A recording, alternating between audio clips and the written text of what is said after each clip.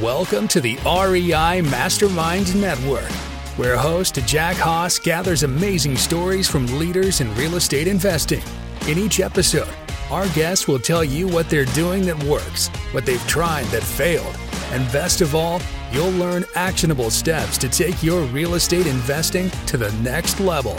Now, here's Jack with another value-packed episode. We have CEO of MBFS and New Direction Lending on the call here with me today, Mark Ritter. And you can learn more about what he's up to and how he can help you at markritter.com. I'll make sure to have that link in the show notes. But Mark is going to be spending a little time. We're going to talk a little bit about lending and market conditions and everything in between. But again, markritter.com. Thanks for your time here today. Jack, thanks for having me on. Looking forward to the conversation.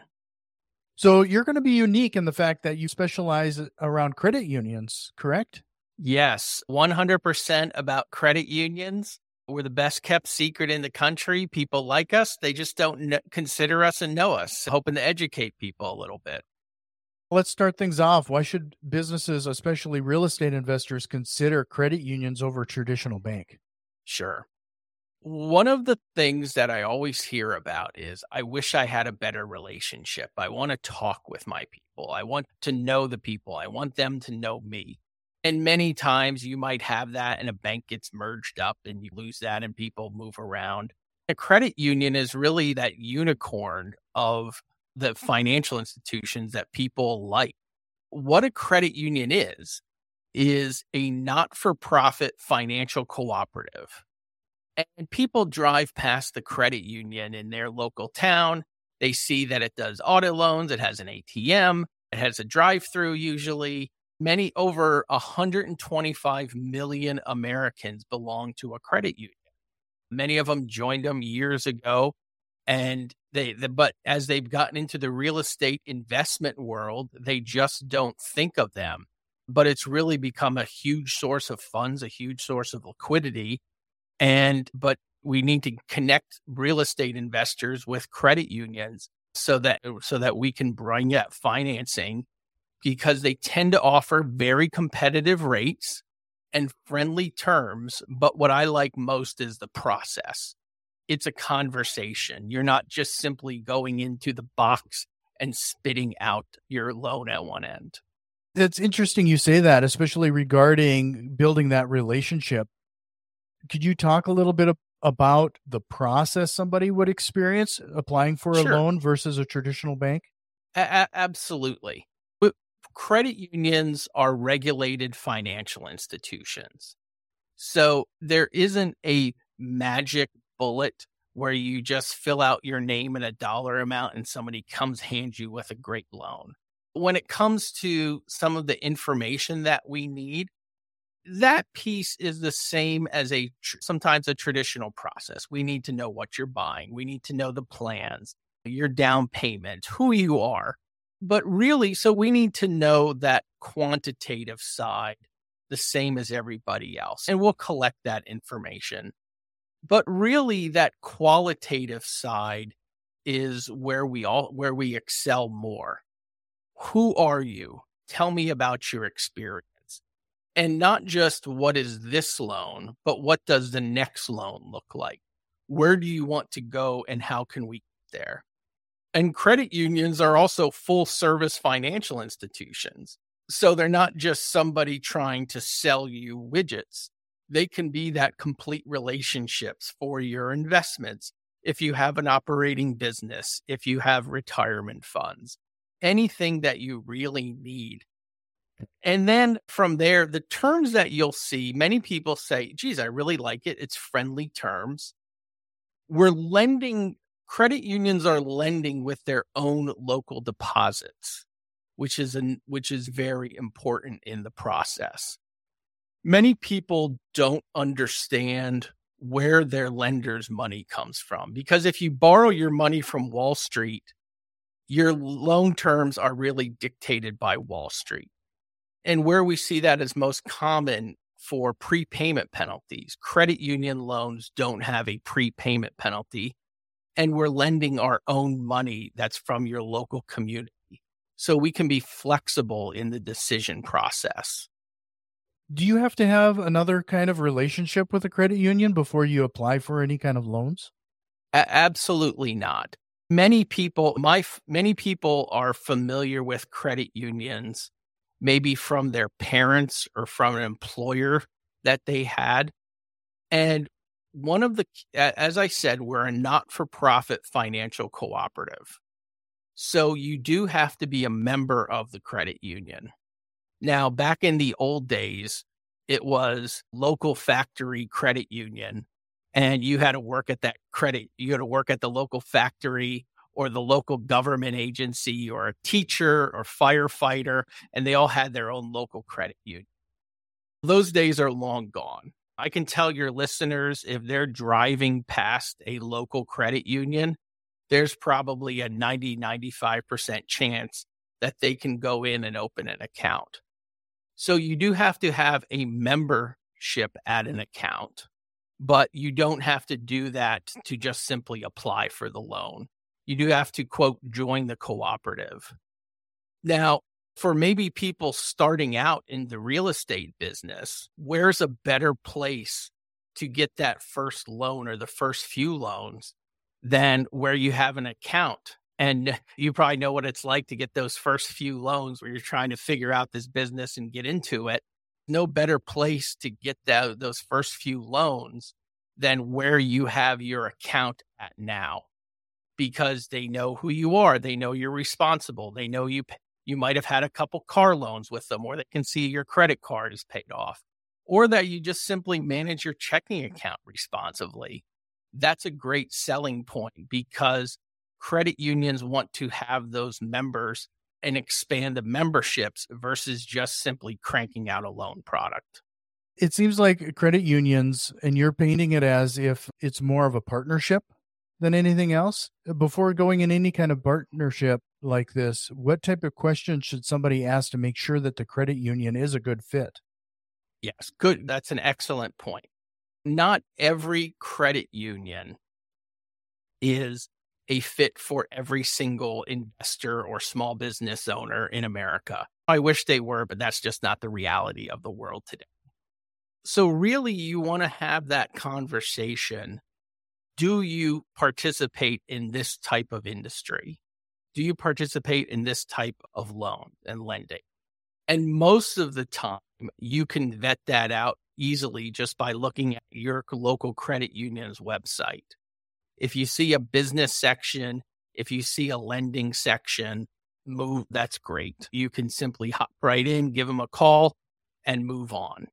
Then from there, you want to ask people about the types of relationships that they have currently. If you're a multifamily investor, what size multifamily? Do you just do loans in your local market, or do you do a broader area? And make sure you're a fit for their credit culture. Now, one of the unique things about credit unions is where I come into play.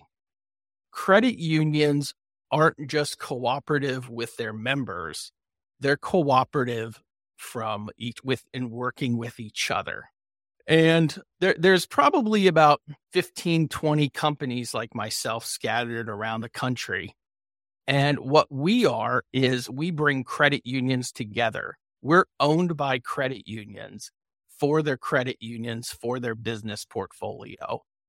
So let's say you're a small institution in the middle of Pennsylvania, and you can fund loans up to $500,000. A member comes to you and says, geez, I love the credit union. I would like to buy this $3 million loan. Many times you would just simply be turned away and somebody would say, that's too big for us. What people like us do is we work with the businesses, and we also work with the credit union, and we bring credit unions together to participate in the loan, to syndicate it together so that credit unions have a much bigger lending capacity than they could individually. Another way companies like MBFS come into play is we just had somebody in Pittsburgh who was purchasing a property in Florida. Most credit unions are what I would consider regional lenders. Maybe they lend in their state and some surrounding states. But if you're a credit union in Pittsburgh, you might not go to Florida. We have credit unions in Florida.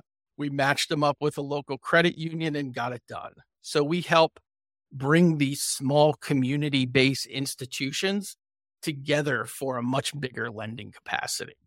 I would imagine that kind of spreads out the risk associated with anything as well. Absolutely.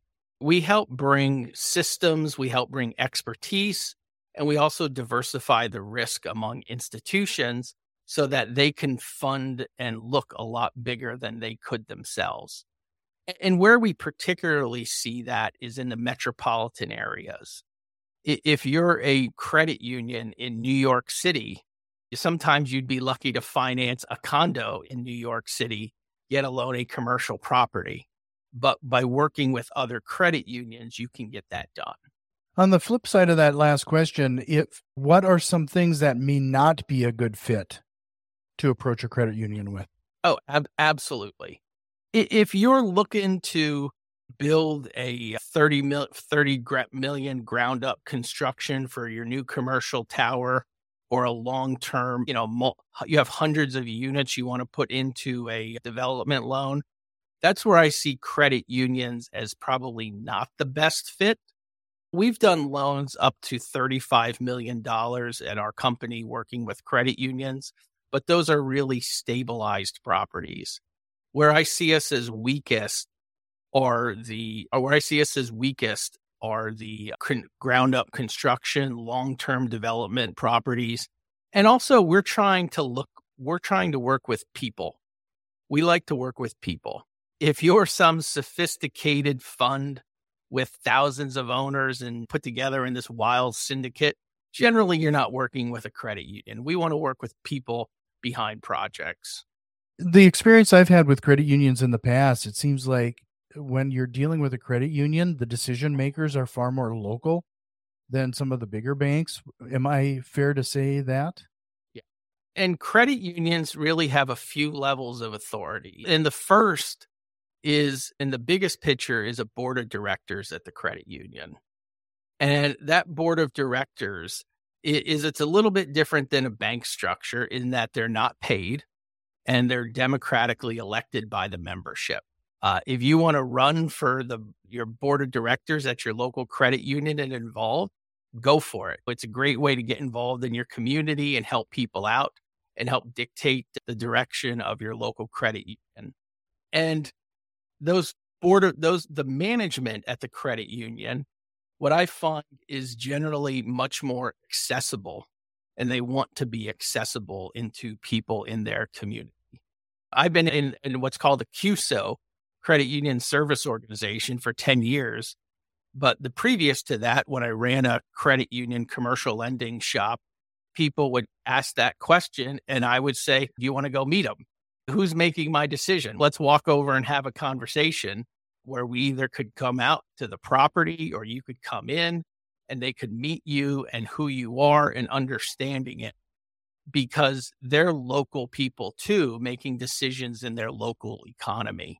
So they want to make as educated decisions as they can at the credit union for their real estate investors and small business owners. Just a reminder for everybody, head over to markritter.com for some more information on how Mark and his team can help you regarding this. So let's say somebody is getting ready. They're going to buy a real estate property for investment purposes. What type of information should they have ready and prepared before they even approach you or a credit union? Sure. I always like to say, keep us as well informed and transparent as you can. First of all, if you have some hair on the deal, if there's hiccups in the past, if there's things that we should know, it is much better we'd rather work with that and deal with it on the front end than find out halfway or 2/3 of the way through the process and the deal falls apart because it's not what we saw. But we want to know, the first piece that we want to know at the credit union is who you are. what's your experience level with this? Who's going to be managing the property and who you are financially? From there, we're wanting the same old boring tax returns and personal financial statement that anybody else wants. But then for your if you have a portfolio, we're just going to want simply that portfolio, or understand your existing portfolio.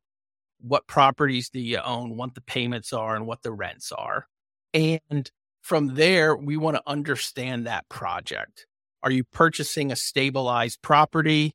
If so, get us the previous financials or the rent rolls or something like that.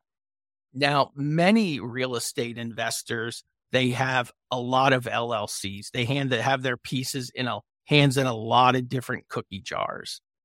And it's a pain and a nightmare. You could ask my credit people to try to collect the financials from all of these different entities. The easiest thing for us and the best thing for us is to collect the K-1 forms from all of your LLCs. And that will make your life much easier and our life much easier. And it's the easiest thing to collect, and it'll help you out in the process a lot more. Oh, that's some really good information. You've probably helped quite a few businesses at this point. What is some of the biggest mistakes you've seen as people are pursuing business financing like this? Sure. The first thing where I would say people make a mistake is that they need to understand who they are and where they are in the universe. You need to treat your lending institution more like you're shopping for a restaurant than a commodity. The money's a commodity, but like when you go to a restaurant, you can get fast, quick, cheap, and easy at your local convenience store. You can get the high-end service at a really nice steakhouse, or you can go somewhere in between. And many times people, there's usually a lender that fits who they are and what they're doing. And you really need to ask for referrals and talk to your lender and talk to the people, to interview them as much as they interview you, to find out if this is a fit for you. Because especially when you're new, you could be shopping at the wrong lender. You get frustrated. And what do? You Google up quick real estate loan, fast real estate loan, and you get sucked into terms on real estate loans that are completely usury and unfair to you. And it's almost like people are making those mistakes like a payday lender. I wanted to get it, and they think they can just refinance it, but the costs just keep piling up, and then the terms aren't fair to you. Where when you just take your time and shop for that lender who's a good fit for you, you could be a lot happier in the long run. You've probably got quite a few examples at this point. Can you give us an example of somebody who came to you and your team to get some help and what you accomplished? Sure, absolutely. Some of the proudest ones that we have are those people we have somebody that we were working with where they were looking for real estate to supplement their income. They weren't looking to transfer it over. And we started with this person with one property. And then the next year it was another. And I worked with them for close to 10 years on helping slowly build that portfolio so that they could retire and transition to a passive income. And then those are the ones that I really like and are proud of. The easier ones, the big sexy projects, we take people who are really good at real estate and make them, they usually have pretty good wealth behind them and they're rich, and we help make them richer. That a lot of people can do that. I really like helping out the small lender like that and helping them grow their portfolio. Today, we work with about 90 different credit unions and service a portfolio of a few $1 billion. So it's really nice to keep those community people versus the big, sexy, glamorous loans. You're probably familiar with the BRRRR process then. Could you talk a little bit about that process when it comes to the credit unions? Is that a problem when a person, you help the person acquire the property, the initial funding, and then there's a rehab and a rent, and now there's the property has increased its value and the investor would like to refinance. Can you talk a little bit about that and the experience there? Yeah, that's the nice thing with credit unions having control over the money and control over their portfolio is since we're dealing with our own money, we can take that property and look at it after the rehab, the value, and look at that value once it's stabilized. We have many credit unions. You'll have people who just take 80% of cost plus rehabs, and then that's all we're lending, even though you've increased it by 50%. We do plenty of acquisition loans. And then once let's say it's 12 to 18 months and stabilized, then we do the cash out values of those properties.